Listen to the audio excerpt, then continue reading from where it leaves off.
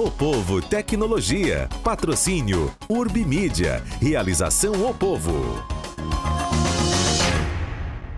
Olá, seja bem-vindo, seja bem-vinda. Você que acompanha os conteúdos do POVO Tecnologia. Estamos aqui no ar, cumprindo a nossa missão, às 16 horas de toda quarta-feira, conversando sobre tecnologia de forma transversal, porque tecnologia hoje é tudo, é comportamento, é esperança de desenvolvimento, é esperança inclusive para os países, para as nações, também são vestíveis, a alimentação, enfim, virou tudo, principalmente potencializado pela pandemia. A gente, lembrando que nossos conteúdos também estão lá todos os dias na CBN, são comentários de manhã e de tarde, e na coluna do POVO Tecnologia, que você encontra facilmente lá no portal Povo. Hoje a gente começa sobre o mercado de eventos online, um mercado imenso, que muitos países, muitas grandes cidades, metrópoles vivem disso, e é um orçamento cada vez mais galopante. Para a gente conversar a respeito disso, sim, um mercado transformado também pela tecnologia. E a gente, para conversar sobre isso, a gente convidou o Helton Nogueira, que é criador de Hubs de Inovação em empresas nacionais e internacionais, e o Rômulo Alexandre, que é advogado, mestre em negócios internacionais, cofundador do Índice for Future, que você deve ter ouvido falar muito, tem aquele recorde lá do kitesurf. Então, imenso prazer receber Helton, Rômulo. O Helton não é meu parente, tá? Não é um programa de nepotismo, viu? Mas se for, seria um prazer. Helton, seja muito bem-vindo. Rômulo, seja muito bem-vindo. Prazer receber vocês aqui. E vamos falar sobre esse mercado. Todo o mercado está em transformação, mas virou uma loucura depois de pandemia. Vamos começar com... Helton, me fala um pouquinho aí onde é que tangencia no seu cotidiano, no seu dia a dia, essa questão dos eventos online? Seja bem-vindo. Obrigado, agradeço aí a oportunidade. Hoje eu tenho trabalhado principalmente num ecossistema de inovação, criando algumas novas startups para mercados promissores. Um dos mercados que eu tenho trabalhado mais recentemente é o mercado de eventos. Neste mercado, a startup cearense que vai lançar o MVP agora já no próximo mês é a Evento Verso, e essa startup está trazendo uma tecnologia diferenciada para levar os eventos online a um modelo mais imersivo, né? Então, é um mercado, como você bem disse, um mercado extremamente promissor, onde a tecnologia ainda tem muito espaço para avançar. Mesmo com a pandemia, a gente ficou aí com um espaço muito grande para inovação, e com o advento, há um tempo atrás a gente estava num advento, numa hype muito grande com a questão do metaverso, acabou não vingando na velocidade que se esperava, e a gente tem várias oportunidades nesse momento aí com esse mercado de eventos, que algumas estimativas colocam aí em 2 trilhões de dólares nos próximos anos. O metaverso flopou ou você ainda tem esperança que ele agregue esse tipo de coisa? Ele atraia esse tipo de evento? Olha, a gente ainda tem uma expectativa, até porque a gente teve eventos dentro de plataforma de games que foram um grande sucesso, né? Então, eles aglomeraram muita gente num evento online. Então, vou dar o exemplo de alguns jogos aqui que realmente conseguiram números incríveis, como o Fortnite. Ele chegou a fazer evento com 12 milhões de jogadores. O Roblox, né, muitos jovens, aí, adolescentes e até crianças gostam dele também. Os números são de milhões. Então, existe realmente um espaço no mundo virtual para trabalhar os eventos, né? Eu creio que essa questão do metaverso é um salto de tecnológico muito grande, que envolve várias questões, além do próprio conceito em si, toda a base da tecnologia que precisa ser trabalhada para chegar a esse ponto. Então, eu acredito que com o momento da IA que tomou a prioridade de todas as empresas, eu acho que apenas atrasou digamos, a popularização aí do metaverso. Ok. Rômulo, prazer recebê-lo aqui mais uma vez. Queria que você explicasse um pouco da sua atuação. Como é que o Índice for Future, que é uma marca que acaba falando mais porque é uma marca famosa e muito, muito conceituada no cenário de eventos. Mas como é que tecnologia, isso de alguma forma se horizontalizou ali, mexeu com a cadeia de eventos na sua visão? Milton, primeiro um prazer estar com você, estar com o Helton Uchoa, né, aqui nessa conversa, nesse bate-papo. E assim, o Helton falava, ele se associa ao mercado de eventos num período pós-pandêmico e a nossa origem foi toda pré-pandemia. Só para você ter uma ideia, quando o Wings for Future foi inspirado no Web Summit de Lisboa. E assim, quando nós, em 2016, começamos, quando eu digo nós, algumas pessoas hoje ligadas ao setor de tecnologia foram a Portugal acompanhar o que era aquele evento que reunia quase 70, 80 mil pessoas, né? A gente tinha uma experiência presencial. Um evento como o Web Summit ou como o Wings for Future é uma experiência, né? Uhum. Existem coisas que a realidade, o metaverso ou as novas dimensões têm dificuldade de reproduzir numa sociedade que está em transformação, mas o presencial ainda é muito forte para nós. E nós, na época, fomos a Lisboa para ver duas coisas. Primeiro, como é que esse mercado de tecnologia evoluía, e segundo, como é que cidades evoluíam ou cidades se apropriavam da economia criativa. A economia criativa é uma economia em expansão, com uma série de oportunidades, inclusive para países em que a experiência é importante. Assim, o Brasil tem grandes atrativos ligados à experiência, porque um ambiente virtual você pode reproduzir em qualquer lugar do mundo. Uhum. Sem você sair de casa. Mas algumas experiências reais, a gente, na época, quando falava do Wings for Future, trabalhava muito isso, a possibilidade das pessoas conviverem com a natureza e conviverem com paraísos, né?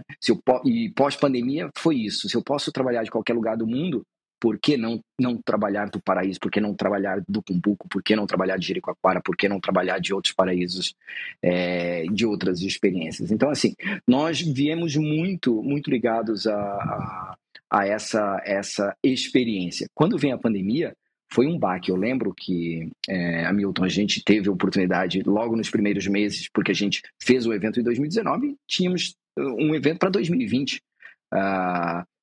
com base no sucesso que nós tínhamos tido em 2019. Quando veio a pandemia, nós tivemos que repensar como seriam os eventos no período pós ou no período pandêmico e pós-pandêmico.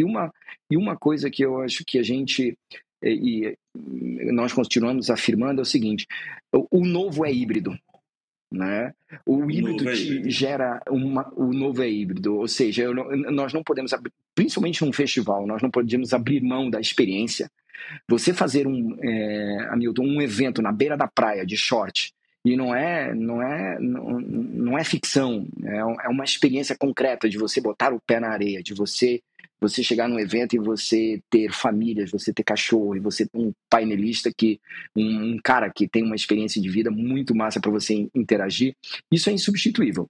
Só que o híbrido te gera outras possibilidades que só o físico não permitem. Por exemplo, imagina, hoje no híbrido você pode juntar um grupo de pessoas incríveis, em que um pedaço está presencial e um pedaço está híbrido, e a tecnologia avançou muito. A experiência de imersão, né, essa experiência de você quase perceber que a pessoa está com você, ela no universo híbrido ela conversa bem e ela atrai. Então, assim, a nossa experiência foi essa. Nós começamos com um evento 100% real, presencial, experiência. Passamos pela pandemia tentando fazer algo sem saber o que, né? Como todo mundo, tentando entender o que é essa experiência digital, mas hoje nós nos comunicamos muito bem com experiências híbridas. Acho que se você perguntar qual é a tendência na nossa avaliação é essa. Mas eu entendo o seguinte: de forma empírica, o que se percebe é que, veio pandemia, não tinha outra solução, tinha que ser tudo afastado. E aí veio uma percepção de que esse hibridismo seria a regra. No entanto, existem movimentos agora que dizem que o hibridismo está um pouco cansado e tem empresas chamando de volta para o presencial.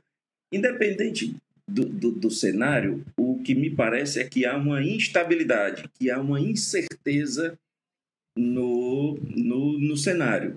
E aí o que na minha visão de leigo, o que me faz pensar é como é que você planeja e executa um grande evento, hoje tudo é internacional, até por conta da transmissão, se esse cenário me parece que não é claro.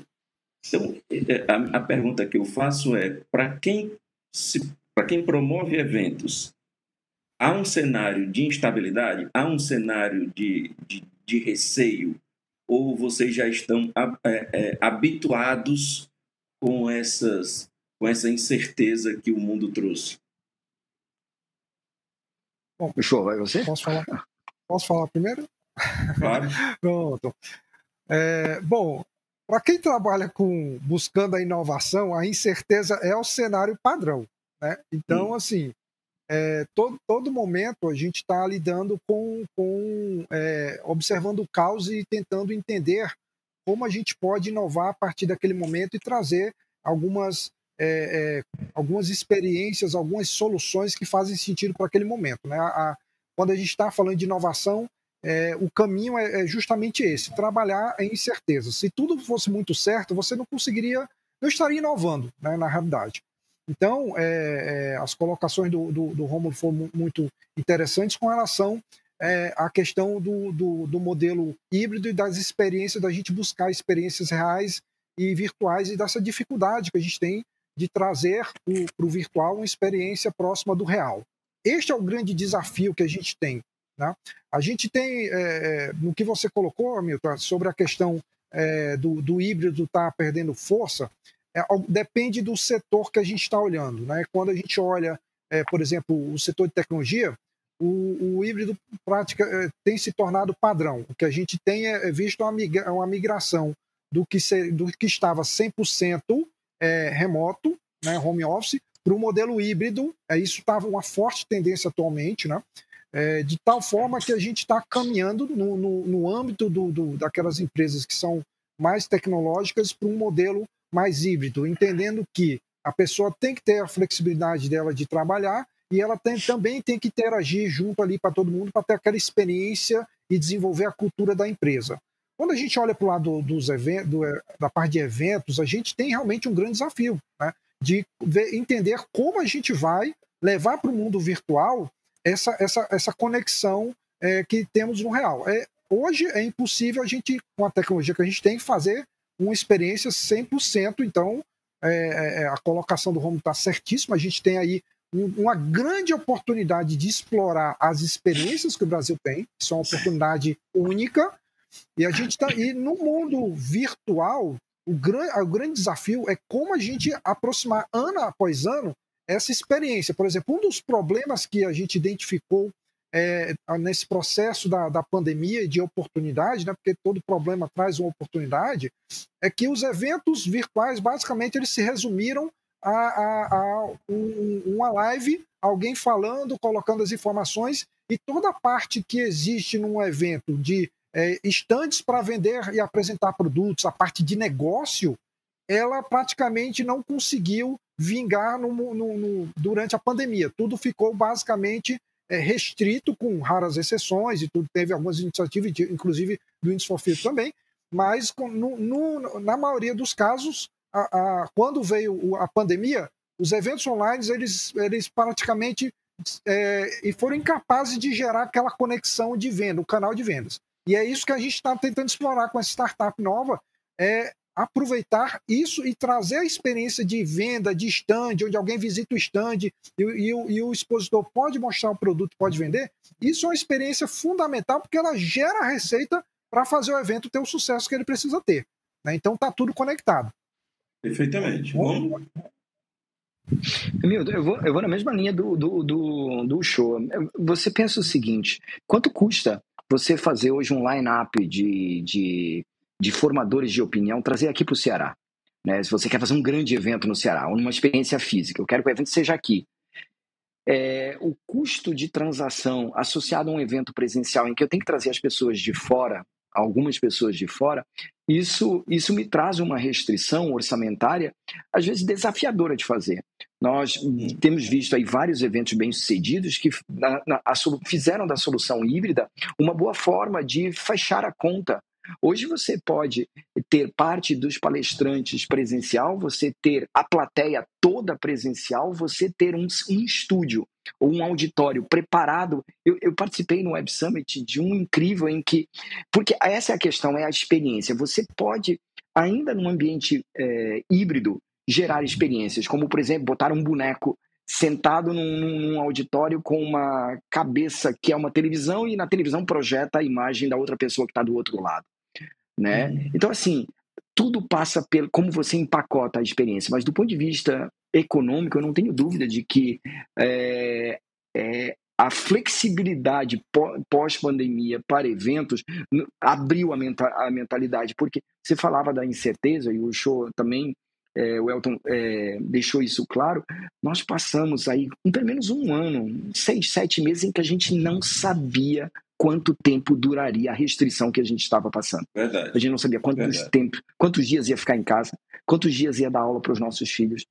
Ou seja, nós passamos por um período de incerteza intensivo. Todos todos aqui que estão nos ouvindo, e nós passamos por essa experiência. Essa experiência alterou completamente a nossa visão sobre o mundo. E eu tenho uma experiência muito pessoal, Hamilton, na área de eventos, porque a pandemia não pegou só o Wings for Future, pegou um outro evento. Eu era presidente da Câmara Setorial de Comércio Exterior e Investimento, e a gente tinha rodado um evento desde 2016 chamado Ceará Global. E na pandemia, nós nos desafiamos a fazer uma experiência. E aí tem um detalhe. Como você empacota isso faz toda a diferença. Eu me lembro, eu conversei isso com Helton, né? Helton, ou seja, a gente diz, vamos fazer o Ceará Global, vamos, mas não uma live. Vamos fazer uma cidade, e a gente levou a cidade de Fortaleza para dentro da internet, para dentro da tela do computador, e botou todos os prédios lá e procurou a FIEC, dizer, FIEC, tá aqui, essa é a cidade de Fortaleza. Podemos ter um evento aqui dentro desse prédio virtual da FIEC, e fizemos isso com o Sebrae, com o FEComércio, com o Unifor, com o Centro de Eventos. Ou seja, a gente tentou recriar a realidade, né? E essa tentativa de recriar a realidade com gamificação, e aí eu acho que é um dos caminhos para você gerar uma melhor experiência em eventos híbridos, é gamificação. Você faz com que a pessoa interaja, você faz com que a pessoa participe, e quando ela vê, ela está vivendo uma experiência que faz o tempo passar, e ela diz, cara, foi prazeroso eu ficar aqui um tempo na frente do computador, mas eu não fiquei passivo aqui, parado, ouvindo alguém falar.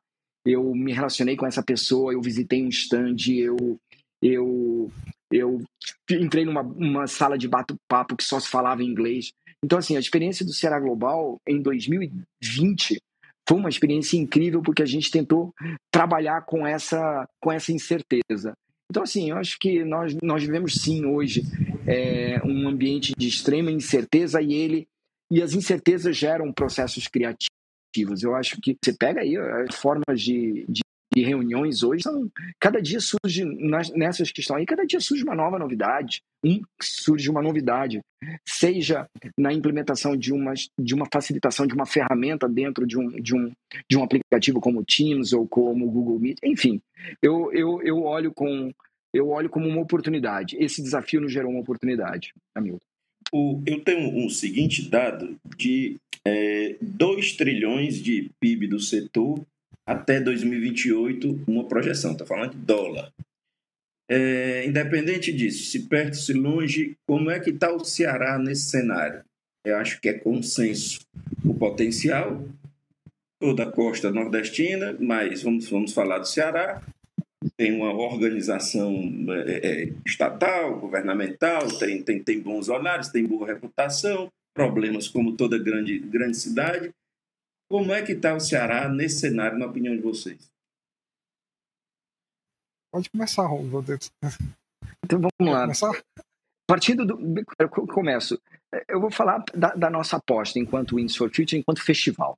A gente acredita na experiência e a gente acredita na força da economia criativa, né? É uma economia crescente, em que esse período pós-pandêmico gerou oportunidades que até então inexistiam. Eu tive, há poucos meses atrás, um sócio meu foi morar na Inglaterra durante um tempo e não se desligou do negócio, né? Então, assim, ele gerou a flexibilidade. Os nômades digitais, era algo pouco falado antes da pandemia. Hoje, os países têm vistos específicos para atrair integrantes dessa economia criativa, para que gerem riqueza, para que gerem renda. Então, assim, nós temos uma grande vantagem. A gente pode produzir uma experiência. Eu vou há 30 anos atrás, quando eu fazia faculdade de Direito, né? Quando diziam que um evento ia ser na cidade de Fortaleza, um encontro nacional de estudantes, o encontro lotava. Porque Fortaleza ou Ceará gera uma experiência. O esporte, nós no Industry Fit encaramos o esporte hoje como uma alavanca importante para a conexão com esse ambiente de tecnologia. Assim, muitos hoje criativos estão ligados a esportes como o kitesurf, outros, mas como o kitesurf, onde nós temos uma vantagem competitiva.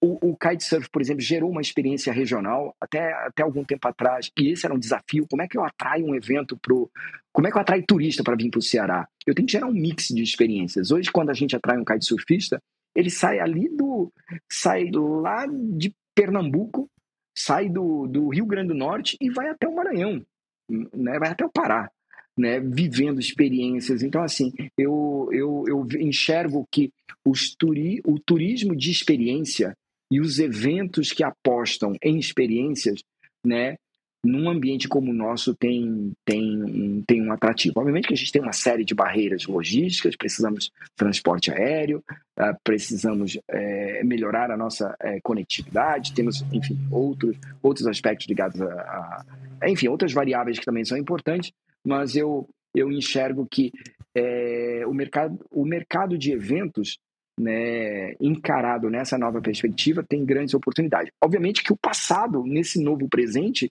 quem não se transforma, quem não se transformou, né, tem grandes desafios, porque os orçamentos cresceram, os custos se multiplicaram, a forma de conexão, o cliente ou com a pessoa que participa também mudou. Hoje você tem uma disseminação de canais de comunicação. Então, como é que eu vou atrair o meu cliente? Ou seja, você tem aí uma série de desafios, mas quem trabalha isso, eu acredito que o Ceará tem uma boa oportunidade para o turismo. O cliente está mais exigente, Rômulo? O cliente está mais exigente? Eu acho que todos nós, sem dúvida. Até porque tem mais oferta. Não somente o cliente está mais exigente, como hoje os eventos online me dão uma experiência que compete com o evento presencial. Enfim, eu acho que o cliente está mais exigente e tem mais oferta. Helton? Chamar de Uchoa, né? Uchoa. Eu sou mais conhecido por Uchoa mesmo. Então, vamos pegar aqui, eu vou pegar o gancho aqui do Rômulo aqui para destacar e seguir a linha de raciocínio, né? Nós temos aí o Ceará, assim como o Nordeste em geral, a gente meio que nasceu com essa facilidade de atrair eventos quando a experiência, a natureza, todo esse mar maravilhoso que a gente tem, né? Então a gente tem essa pegada já desde os primórdios aí para atrair eventos que envolvam experiências desse tipo, né? Eu vejo que o grande desafio que o Nordeste tem é conseguir atrair os eventos corporativos, né? Que hoje o São Paulo é o grande concentrador desse mercado, né? Okay. Ultimamente a gente está vendo aí cidades da região sul entrando na briga, né? Esse mercado ficou muito tempo restrito, Rio de Janeiro e São Paulo. Então, eu me formei no IME, então a gente ali você tinha evento de tudo que você possa imaginar, e se não era no Rio de Janeiro, você pegava o avião rapidinho ali na ponte, estava em São Paulo com um monte de opção de evento, e a gente tem falta desses eventos corporativos aqui no Ceará, né? Talvez até uma visão de governo durante vários anos ficou olhando muito para o lado do turismo, e depois está acordando mais ultimamente, começando a ver assim, olha, tem cifras grandes aí no lado corporativo que a gente não está conseguindo atrair. E a gente tem o espaço aqui nosso, o centro de eventos é realmente um espaço enorme, muito bem estruturado para a gente receber grandes eventos corporativos. Então a gente tem esse potencial, né? E com esse potencial, quando ele for realmente explorado e a gente conseguir trazer eventos corporativos para combinar com todos os eventos turísticos de experiência que a gente tem, aí a gente vai fazer realmente o Ceará dar um salto nesse sentido, porque a gente vai conseguir manter a nossa infraestrutura de hoteleira praticamente lotada o ano inteiro, que é o que todo mundo quer, geração de receitas, de oportunidades, de emprego. Então, isso eu vejo como um grande desafio ainda para a gente conseguir fazer uma articulação, porque existem eventos que precisam uma combinação e uma coordenação muito boa entre a iniciativa privada e entre o governo, porque são eventos muito grandes para poder só a iniciativa privada tentar trabalhar, e às vezes só o governo também não dá, porque precisa de uma articulação do mercado. Então eu vejo, por exemplo, um tempo atrás, alguns anos atrás, eu estava pleiteando trazer um evento internacional para o Brasil, e eis que me liga um pessoal do escritório de São Paulo, informando a seguinte coisa para mim: olha, a gente tem uma legislação aqui que a gente consegue cobrir boa parte dos gastos do evento, assim, assado. Ou seja, ele já tem toda uma preparação para poder atrair os eventos corporativos para lá, inclusive com incentivos. Mas isso é uma organização estadual, estou entendendo correto? Isso. A empresa que entrou em contato comigo informou que existia incentivos, né, públicos, estaduais lá, para que eu pudesse levar meu evento para lá. Quer dizer, meu evento não, eu estava pleiteando trazer um evento de fora, e eles souberam, não sei exatamente... E aí você, diante da realidade, o estado do Ceará acaba perdendo o evento para São Paulo, diante dessa realidade de infraestrutura legal. Exatamente, eles já estão preparados para poder atrair o máximo de eventos para lá, inclusive com incentivos governamentais para fazer isso daí.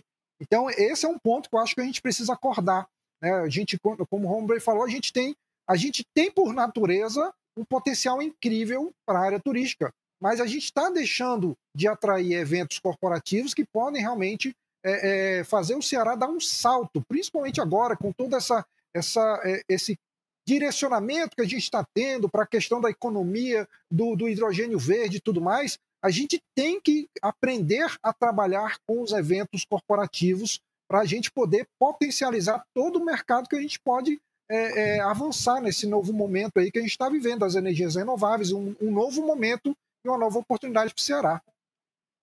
Bom, o Eric eu não vou... Pois não, Rômulo. Não, eu queria ir no ponto que ele falou e trazer botar uma outra perspectiva também, que é o seguinte. A pandemia, ele nos deixou muito tempo entre quatro paredes, né? E a gente passou a valorizar o ambiente externo, né? Estar na natureza, né? Assim, quem tinha uma casa, tinha um jardim, tinha uma experiência de vida durante a pandemia completamente diferente de quem estava dentro de um apartamento. Então, assim, hoje, os eventos de experiência... alguém pode dizer, não, é um momento porque é um refluxo desse período pré-pandêmico que isso pode não se sustentar a longo prazo. Isso. Mas a avaliação poderia hoje dizer que ser um certo modismo, reação ao fim, mas que poderia retornar.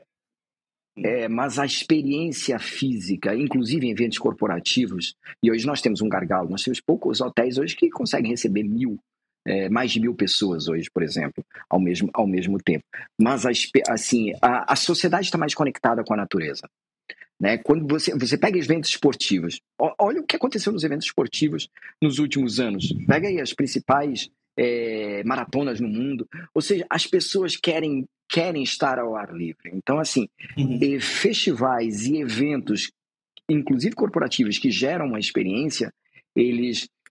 na nossa avaliação, tem condições de ser mais bem-sucedidos, né? Então, eu acho que é isso que o Uchoa falou. Acho que a gente precisa melhorar a nossa governança relativa a eventos, inclusive de apoios. Há apoios, por exemplo, o Sebrae hoje apoia, o governo federal tem leis e editais para apoio. Mas, enfim, é preciso comunicar isso melhor e ter uma indústria de economia criativa mais robusta e mais preparada, né? Mas eu aposto que hoje nós temos uma vantagem competitiva associada à experiência. Ok. Bom, o Eric, que eu não vou arriscar dizer seu sobrenome, viu, Eric? É algo parecido com... Não vou arriscar. O Eric bate palmas aqui pelo YouTube e o Francisco Raimundo de Carvalho diz que, provavelmente se referindo ao cliente, diz que não só exigente, como seletivo. E de fato, eu imagino que seja mesmo. Esse segmento desperta interesse de muita startup, Helton? Assim, tem muito aqueles pequenos probleminhas que as pessoas chegam com soluções ou não existe isso? Olha, sempre que tem desafios novos, mudanças de cenários mais drásticas, essa situação mais nebulosa é exatamente o melhor terreno para as startups explorarem. Né? Porque se tudo está muito estabilizado, está muito bem estabelecido, as empresas tradicionais tendem a dominar o mercado quando nada muda. Né? Agora, quando você tem situações justamente de insegurança, de incertezas, de as coisas mudando, é oportunidade justamente para aqueles que têm ali maior criatividade, maior capacidade de dar soluções mais ágeis para solucionar os problemas. Eu acho que é justamente nesse momento que as startups passam a ter vantagem, porque elas são capazes de dar solução mais rápidas em menor tempo, até pelo modelo mais enxuto que eles possuem. Então eu enxergo com bons olhos, né, todo esse novo momento que a gente está vivendo. Né? Hoje, se a gente analisar o que nós temos de novas plataformas online para eventos, a gente não tem muita opção. A gente tem praticamente plataformas que fazem gestão online do evento. Então, são plataformas, você entra lá, faz a gestão online do evento e tudo mais, pronto, parou por aí. Plataformas que venham a trazer uma experiência diferenciada para eventos híbridos ou online, isso aí a gente está carente. Né? Tem algumas tentativas ainda de trazer alguma coisa mais palpável ali, e exatamente são essas oportunidades que não se pode perder num mercado tão grande. Né? Por isso que a Evento Verso entrou justamente nesse momento, porque ela está trazendo a tecnologia que ela desenvolveu. É uma tecnologia que trabalha com um conceito que a gente chama de multiverso. A gente, em cima da área de Jericoacoara, criamos um novo universo ali, com a ilha de eventos e tudo mais, para trazer uma experiência diferenciada tanto para quem está online.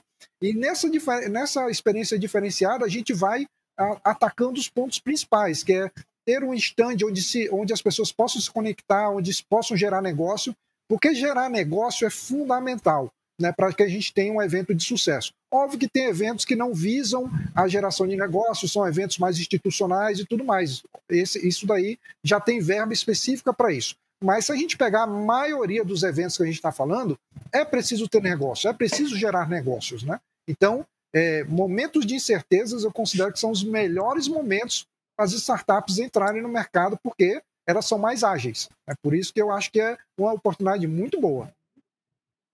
Já tem novidade para o Índice for Future 2024, Rômulo? Né? Ninguém conta para ninguém. Você pode dizer que fica só entre a gente. Não. O índice desse ano tinha um desafio, né? Acho que quem acompanha, o índice sempre esteve associado a uma ação desportiva, ligando o kite. O kite é um grande vetor hoje. É um grande vetor para a internacionalização da economia do Ceará. Né? Hoje, o kitesurf permite que hoje executivos C-level de várias empresas no mundo venham fazer velejo no Ceará pelas condições favoráveis que a gente tem. Então, assim, esse ano o desafio é diferente. Nós queríamos bater um recorde mundial, mas nós tínhamos um propósito que desde o início está vinculado ao projeto, que é a questão de sustentabilidade. E esse ano o objetivo foi, para cada quilômetro velejado, 1 quilo de resíduo retirado de ambiente costeiro. Nós conseguimos bater a meta das 44 mil quilômetros velejados, mais do que uma volta à Terra. Aliás, essa era a meta. Os kitesurfistas quase que dobraram a meta. Né? Nós velejamos quase 2 voltas à Terra. Foram 81 mil e poucos quilômetros, mas aí temos aí um desafio compromisso, né, de retirar 44 toneladas de resíduo de ambiente costeiro. Né? Temos aí uma série de ações ligadas a mutirão, mas ligadas à mecanização, isso vai até maio de 2024. Então, por enquanto, o nosso objetivo é concluir uma meta de sustentabilidade que o Índice for Future se envolveu, junto com vários kitesurfistas no mundo, para que a gente mostre a preocupação da questão do oceano, a preocupação que todos nós devemos ter com um ecossistema que tem um impacto enorme na dinâmica da Terra. E assim, nós estamos muito ligados a essa agenda enquanto Wings for Future. E aí, terminado isso em maio, a gente anuncia o que vem em setembro, né, do ano que vem, mas de 2024, exatamente, mas é setembro. Enfim, o mês é setembro por questões climáticas, pela questão do vento e pela janela que nós já nos propusemos. Sempre foi setembro desde o primeiro ano, então é uma boa data para a gente repetir. É bom porque dá tempo de eu aprender. O windsurf daqui para lá. Isso aí. Consegui passar e é fácil, viu? Fácil. Mas vou continuar tentando. É fácil. Senhores, Venha, porque é uma experiência, o mar é uma experiência incrível. Incrível. Eu participei, fiz muita maratona aquática, mas não quero deixar de experimentar esse esporte que é fascinante.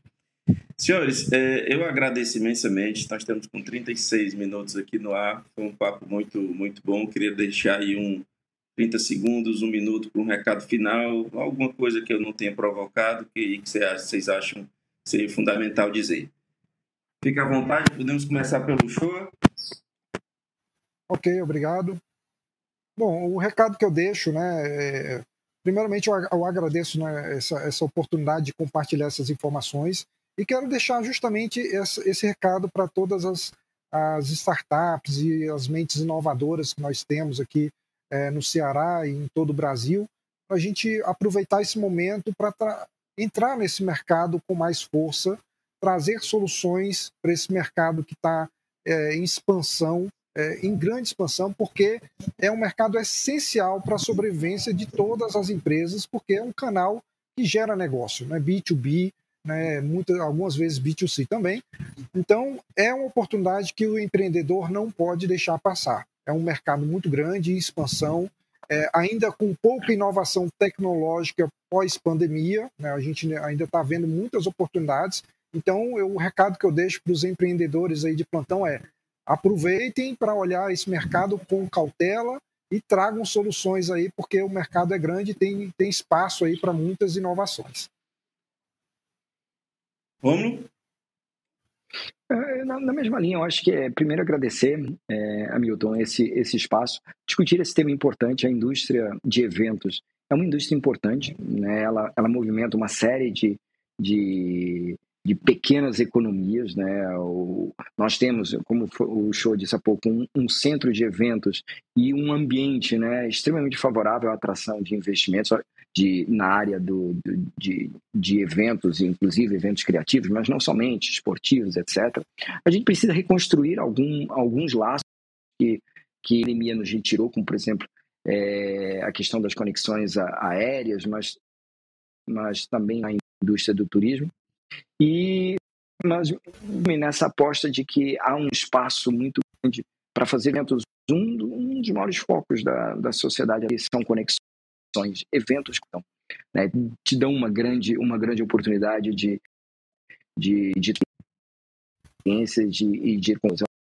Acho que a maior riqueza aqui é o nível de relações, a articulação em rede.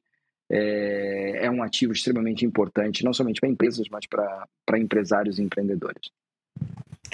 Ok, bom, saudações aqui ao Eric, ao Francisco Raimundo, que lembra do Centro de Eventos, o Genivaldo faz uma saudação, Luciana da Silva, Andressa Vilela, agradeço imensamente ao Uchoa, que é o Helton Nogueira, criador de Hubs de Inovação, empresas nacionais e internacionais, Rômulo Alexandre, advogado, mestre em negócios internacionais, cofundador do Wings for Future.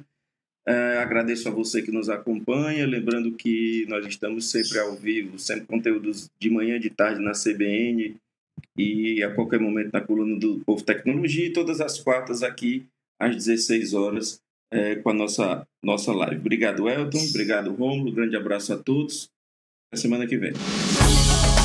O Povo Tecnologia. Patrocínio Urbimídia. Realização O Povo.